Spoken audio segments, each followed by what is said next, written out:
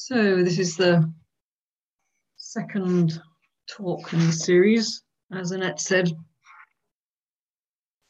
on that theme, WCCM's theme this year of unified consciousness. And I've called this one, Not Two, Not One. And I suppose it's really about two of the big questions in life. Question, who am I? And who is my neighbor? Who am I and how do I relate to everything else?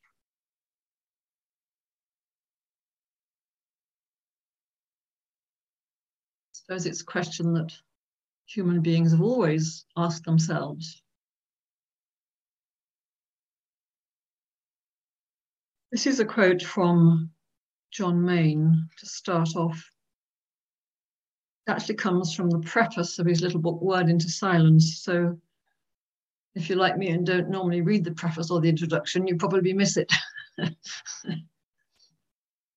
He says this: the beauty of the Christian vision of life is its vision of unity.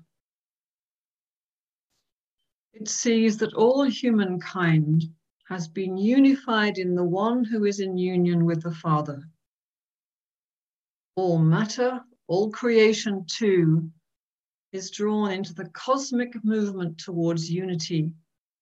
That will be the realization of the divine harmony. Well, it's another one of those couple of sentences that is absolutely chock full of meaning, really condensed, so I'll read it again. The beauty of the Christian vision of life is its vision of unity. It sees that all humankind has been unified in the one who is in union with the Father. All matter, all creation too, is drawn into the cosmic movement towards unity.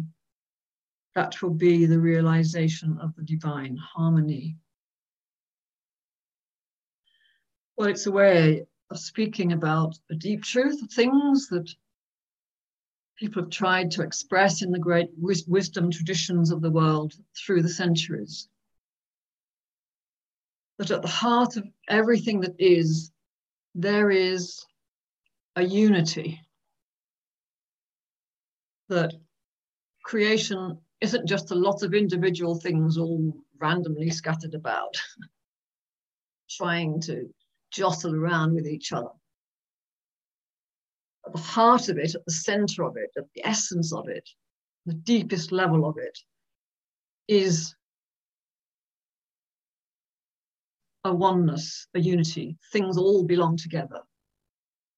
As though everything that is, the whole of creation, arose from this original unity, almost this intensity of energy held in a single point or nothingness almost, bursts out into creation, stuff arises. And that's where it's being drawn back to all the time. That's where it realizes its fullness, is when it's drawn back into that oneness that's at the heart of everything. That unity is the deepest nature of things. And it's the way things are really meant to be, the way they work best, the way they're most fulfilled, the way they're most what they're meant to be, where they're most what they truly are, is when they're held in that unity. And that energy of unity is active. We can say, making it a bit more accessible, is love. That's the energy in it. It's love that draws things together. We know that in our everyday life.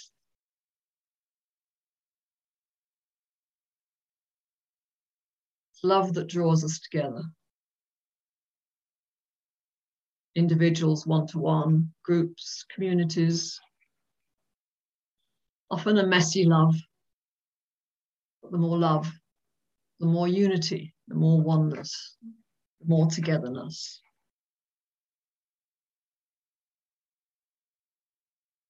And when we meditate, we turn to that oneness. We make a turn within ourselves. As I said earlier, we draw away from the different things we're doing about, thinking about, worrying about, are concerned about. Things that come and go in our life that are fragmented. We leave them all but be for a while. And we make that inner turn into that deeper level of consciousness where we find oneness active in love. And we connect with that as best we can.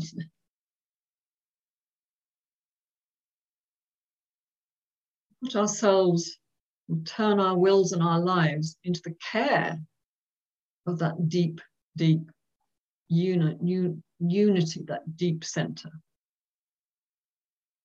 And in that reconnecting with it, begin to experience what happens in us and between us. What difference does that love make?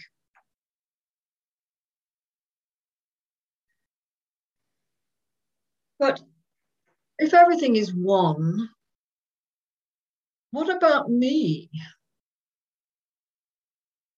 What happens to me if I'm drawn into this oneness? I feel very definitely a self. There is no other me. You know, if I touch you, I know I'm touching you. I know you don't look like me. You don't act like me. Yeah. What's going to happen to me if I am drawn into this oneness? Do I disappear? Do I lose my identity? Am I swallowed up? What happens? Because that would feel pretty scary to me. But John Main says, absolutely not. That will not ever happen. That's not what it's about. He says about those fine words like we had from the beginning. He said, what I've just said is this is not an abstract vision. It is filled with a deep personal joy, because within it, the value of each person is affirmed. No unique beauty will be lost in this great unification. But each will be brought to fulfillment in all. In union, we become who we are called to be. Only in union do we know fully who we are. So rather than getting lost in it, oddly, we become more ourselves in it. We always end up with a paradox in this meditation thing. And actually, we need to be drawn into that oneness in order to discover who we really are and who our neighbor really is and how we relate to each other. It's all the opposite of what we might imagine. The more we come to realize that we are part of something much, much bigger, oddly enough, the more clearly we come to see all the different elements of it all. So rather than all sinking into some sort of bland, undifferentiated nothingness, things become clearer. The more we see that we are not separate from everything else, the more we find we love the unique beauty of everything else that's in front of our eyes. It's as though our vision gets clarified. We see things differently. Well, if that sounds a bit abstract, I wonder if it's true for you that the longer you meditate, the way you see things around you changes. These days, when I go for a walk in the countryside, I don't just see a lot of green with a few flowers. I discover I see, wow, what an extraordinary array of things there are in the hedgerow. It's spring here. So every time I go out for a walk, there's something new that's emerged, a new flower. And the colors seem more amazing than ever. I really see how yellow the yellow ones are, and how blue the blue ones are, and how pink the pink ones are. And not only that, I can see that the pink ones aren't all the same pink. The whole thing just is much more amazing and much more joyful and much more wondrous. So rather than it all becoming some amorphous mass of oneness, everything just seems more gloriously unique and itself in its own particular way. And I find that with people too. People are trickier than flowers. But I more and more come to appreciate people are different. It's okay on the whole. Of course, when people are different, that causes us problems. But more and more, I come to be amazed at differences between people, the uniqueness of the people I come across, how amazing their stories are. By which I mean something like this. I was on the bus the other day and was sitting next to a lady in her 80s, I would guess, grey hair, like you might say, like a lot of other 80-year-old English ladies with grey hair. And I suppose that's what I first saw, was an English lady in her 80s with grey hair. Until I started to talk to her, I quickly saw what a fascinating person she was, because she told me some of her story. And I was reminded there is no such thing as a sort of standard English lady in her 80s with grey hair. Everyone has a marvelous, unique personhood and story. But that's the sort of thing I mean. That's what it begins to look like in our daily life. It's coming into the unity of things and discovering the amazingness of everything. And loving it. Because it's love that's at work. It's love I'm reconnecting with. And love shows me how lovely everything is, more and more. So the more we realize that we live in a much bigger world, which is brimming over with love, the more we see. The more we realize what's around us, the more we realize our part in this big story. The more we begin to recognize where we fit in it, that we have a place in it. We have a unique place in it. We have our place in it. We have a unique meaning in it. We know who we are more. And we begin to realize how we relate to everything else.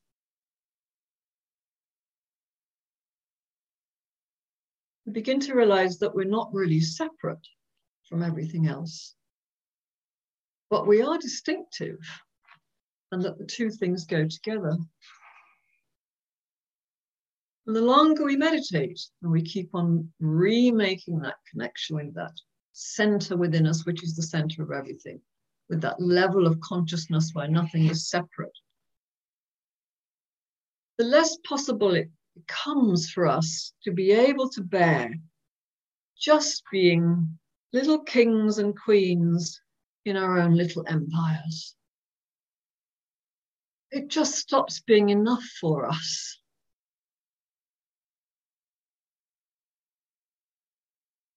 We just feel a call to be part of something much bigger, much more spacious, and much more joyful. Talked last week about that homing instinct, that goosey nature we have, that instinct for God, that instinct. Here we're talking about it as a oneness. It's already in us. We're made for it. We're made for that big home. That big home is our real home. And we can't really be properly happy anywhere else. Julian of Norwich, who I also quoted from last week, that 14th century English mystic, was quite sure that nothing but God is enough for us as human beings. Nothing but that big home, that big love, that big unity. We have that capacity for that bigness in us.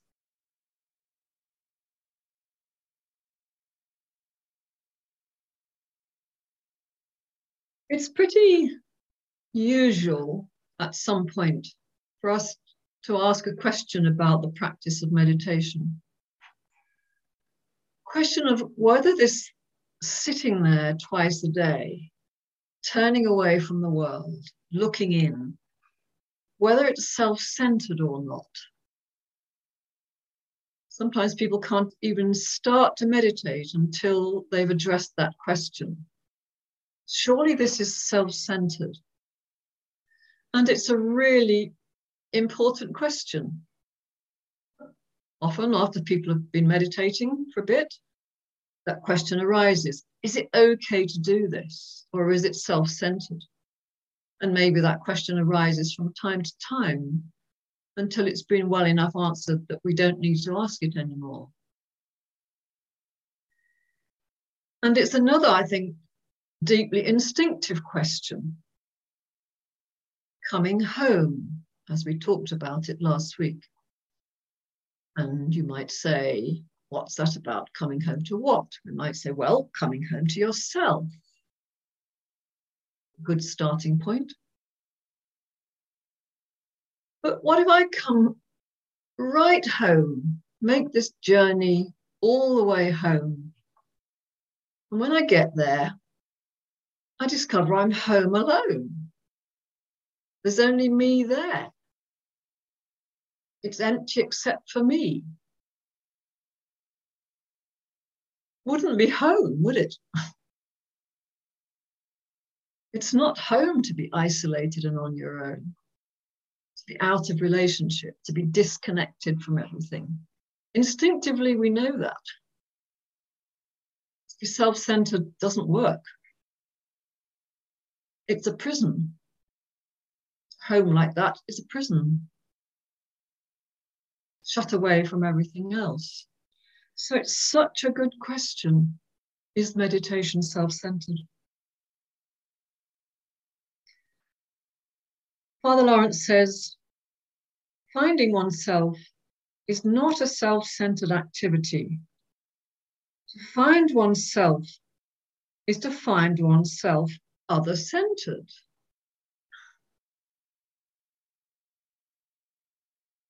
Which is to say, in love. To be other-centered, to be directed towards other people, is to love them. So in this spiritual way of coming home, when we find ourselves in this way, we always find ourselves with others, in relationship to others, in closer relationship to others, other-centered. For others, we find ourselves more for others, less trapped in ourselves.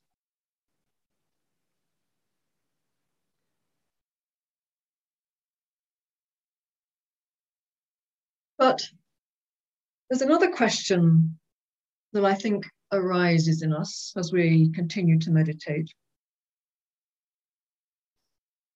If I begin to go out of myself into this bigger space, into this bigger love, if I make that move, will I be safe?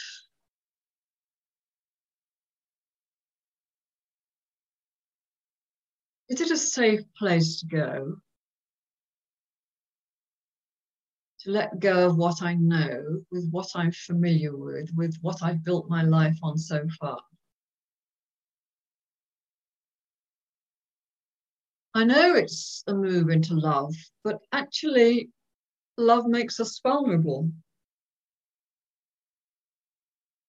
Maybe it's easier, better, to stay where I am, be who I am. It may not be brilliant, but at least I know it. At least I know the way my life works, even if I don't like it all. Maybe it's better to stay where I am and just try and hold life together. Try and keep control of it.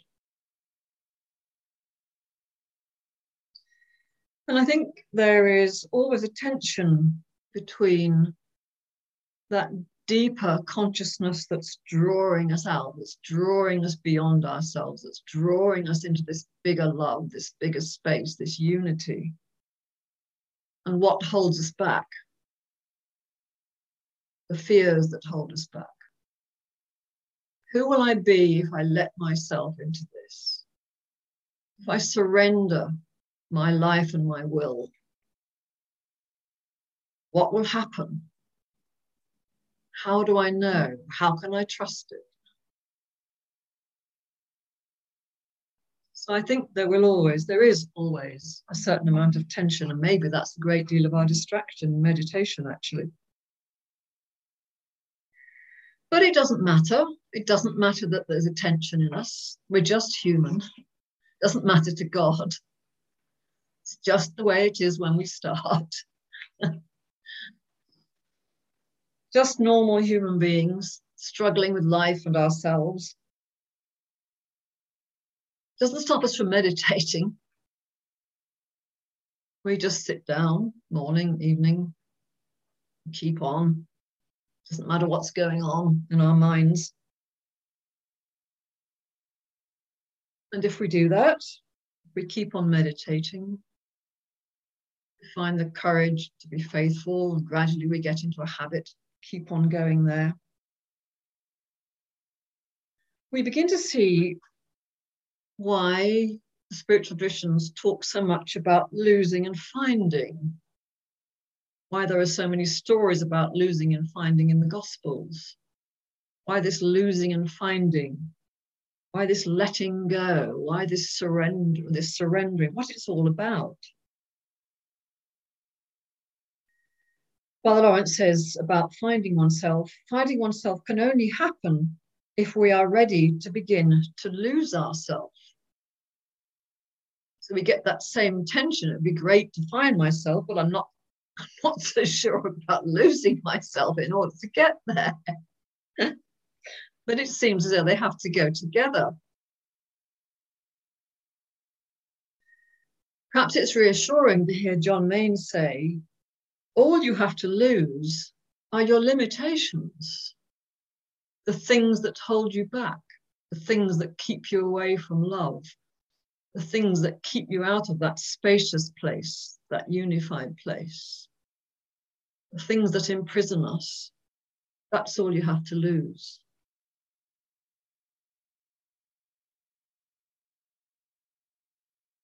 What we have to lose are the stories we tell about ourselves and our lives that aren't actually true.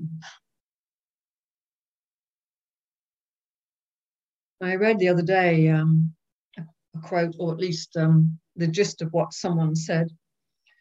He said, human animals are animals who believe the stories they tell about themselves, whereas non-human animals don't.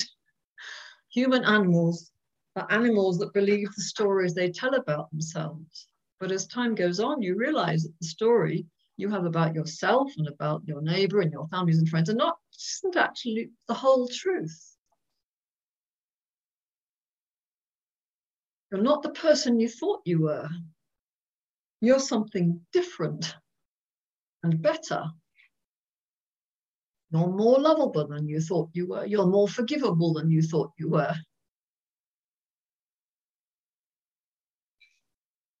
Our stories change.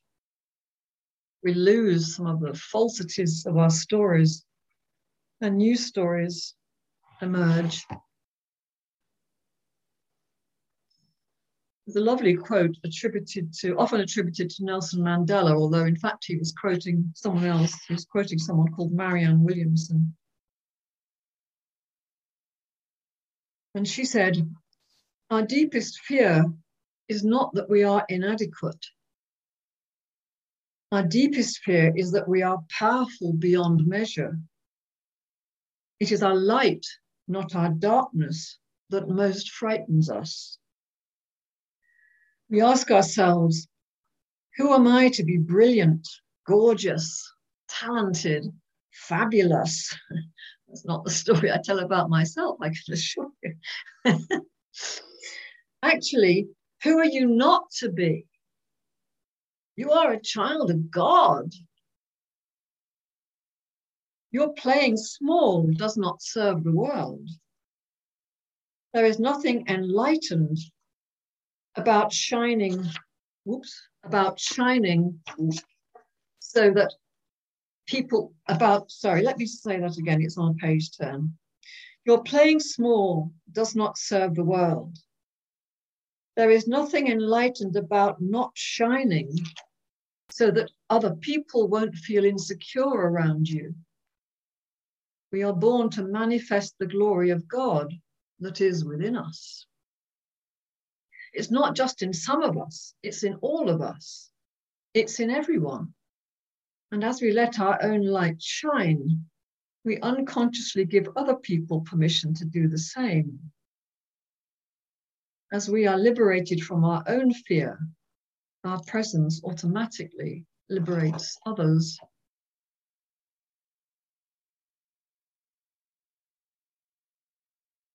So as we persevere, that pull of home, the pull of oneness, the pull of that bigger space, the pull to know who we are, the pull to be free, pull to be in relationship, pull not to be isolated. The pull gets stronger. We know it's what we want. We know it's what we need. And the courage is given to us when we need it, and the trust grows. Our experience teaches us, yes, this is okay. This is good. I do feel as though I'm losing something, but our experience shows us that we've gained something good has happened. And so we continue.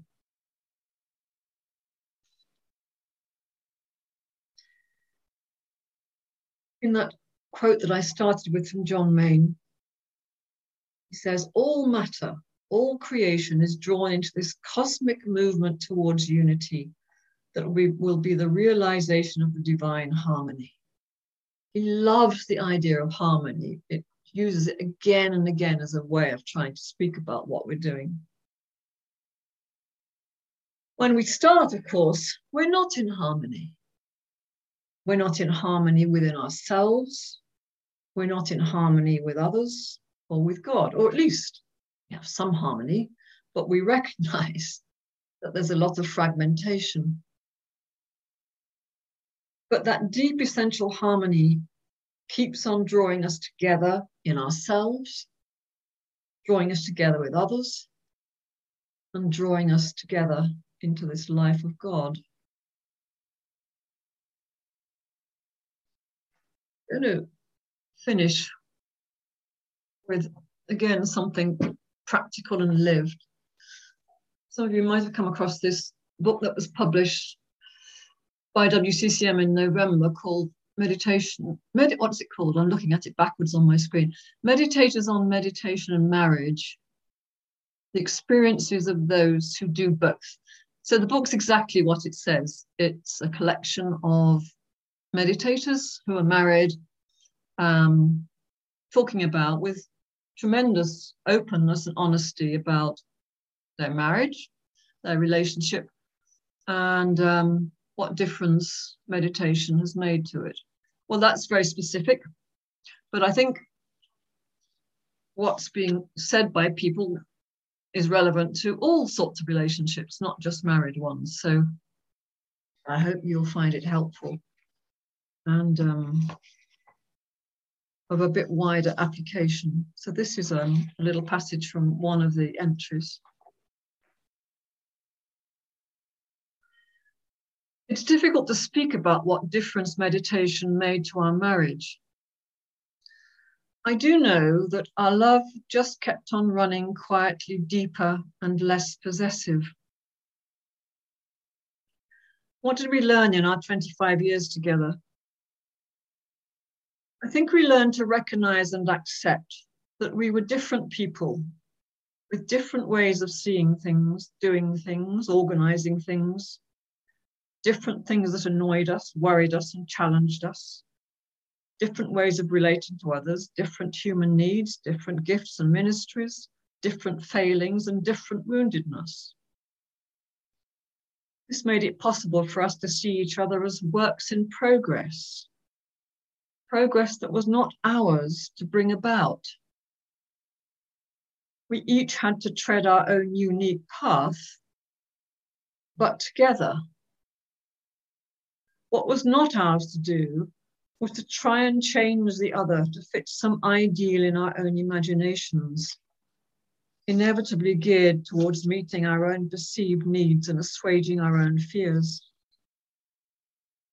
We were practicing that ever-repeating letting go and letting be, which meditation teaches us so directly. What was ours to do was a simultaneously freer and freeing, yet more demanding task to accept, love, and support each other, and to learn to discern the way of love. When patience, kindness, generosity, faithfulness, gentleness, and self-control were needful, and when challenge or insistence on one's own needs was called for.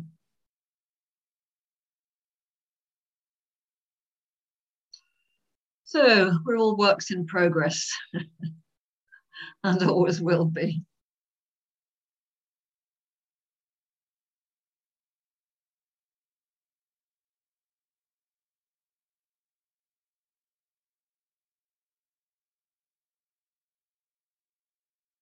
I'm going to turn to a little period of lectio divina. So we'll do it the same way that we did it last week. Got a few lines from Gospel of John, chapter 15. And I'll read it slowly. I'll read it 5 times, which seemed to work okay last time, so that the repetition can, sort of fall on you, and let the words just fall on you. Don't try and grasp them or hold on to them or work them out. Just let them fall on you, fall into your heart. Let them speak to you. See what speaks to you. See what lands. See what penetrates, what speaks to you. And the only words you need are the ones that speak to you. The rest are for another time. You only need a little. We can only cope with a bit at a time. The Spirit knows what we need, and we can be absolutely content with that. So whatever seems to come to you, then there'll be a little quiet while we're all together for you to allow that to do what it will in you. And then we'll break into breakout rooms. Be 5 or 6 of us in a room, and we'll have 10 minutes. And then in the breakout rooms, just take the opportunity to go around. Of course, you can keep silent if you like to, but if you want to, you can share what came to you, words or phrases or feelings, maybe a little bit of what that's about, but obviously keep it quite brief. And there won't be any discussion, just an opportunity for everyone to just say out loud what's come to them, and for everyone else to listen. I always find for myself that saying it out loud somehow makes it more real for me. Takes it on to another stage sometimes. I don't know what I'm going to say till I've said it. And I always find that listening to other people opens up other perspectives for me too. So it's just the sharing and listening, quite simple. So this is from John chapter 15, and I'm going to read it 5 times.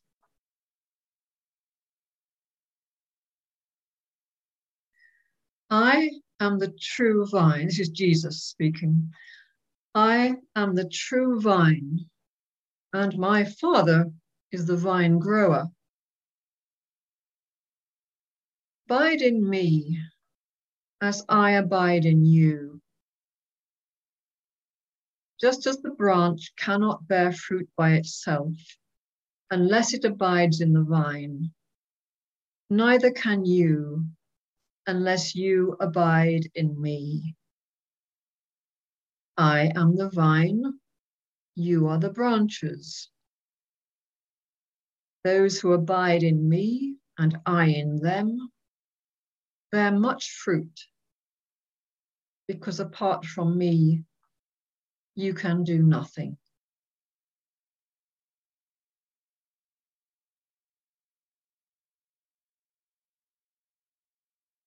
And again.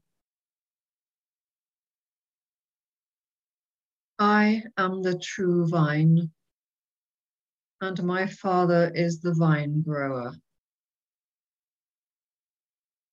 Abide in me as I abide in you. Just as the branch cannot bear fruit by itself unless it abides in the vine, neither can you unless you abide in me. I am the vine, you are the branches. Those who abide in me and I in them bear much fruit, because apart from me, you can do nothing.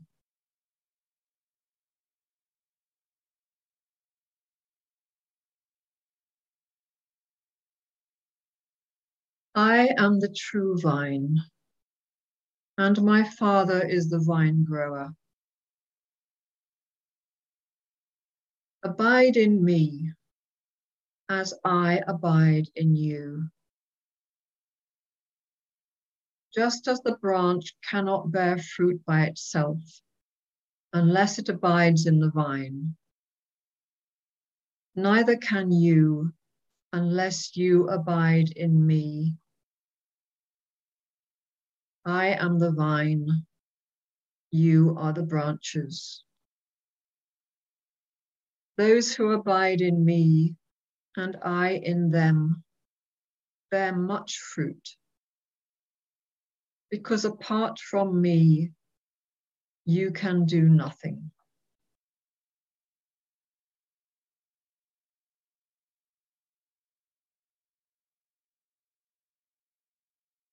I am the true vine, and my Father is the vine grower.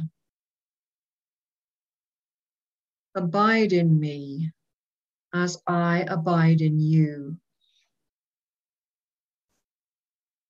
Just as the branch cannot bear fruit by itself unless it abides in the vine, neither can you unless you abide in me.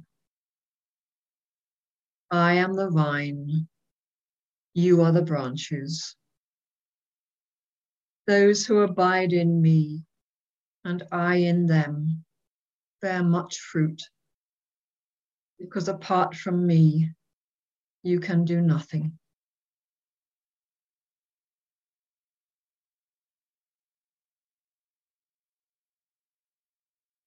And the last time.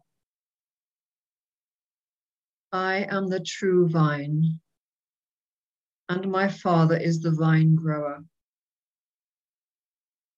Abide in me as I abide in you.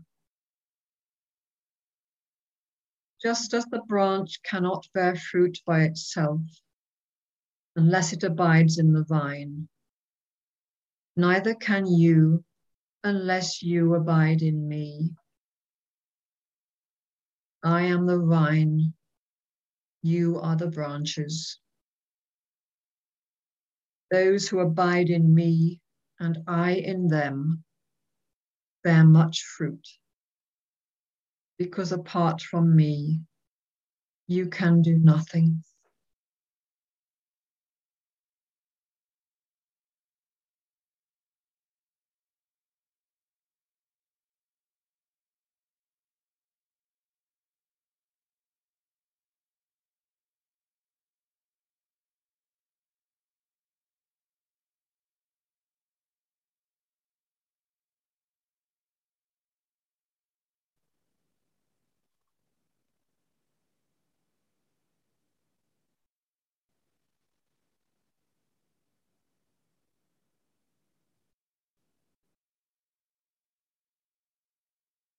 So I'll ask Sarah to divide us into 3 groups, and I think 8 minutes will be enough, Sarah.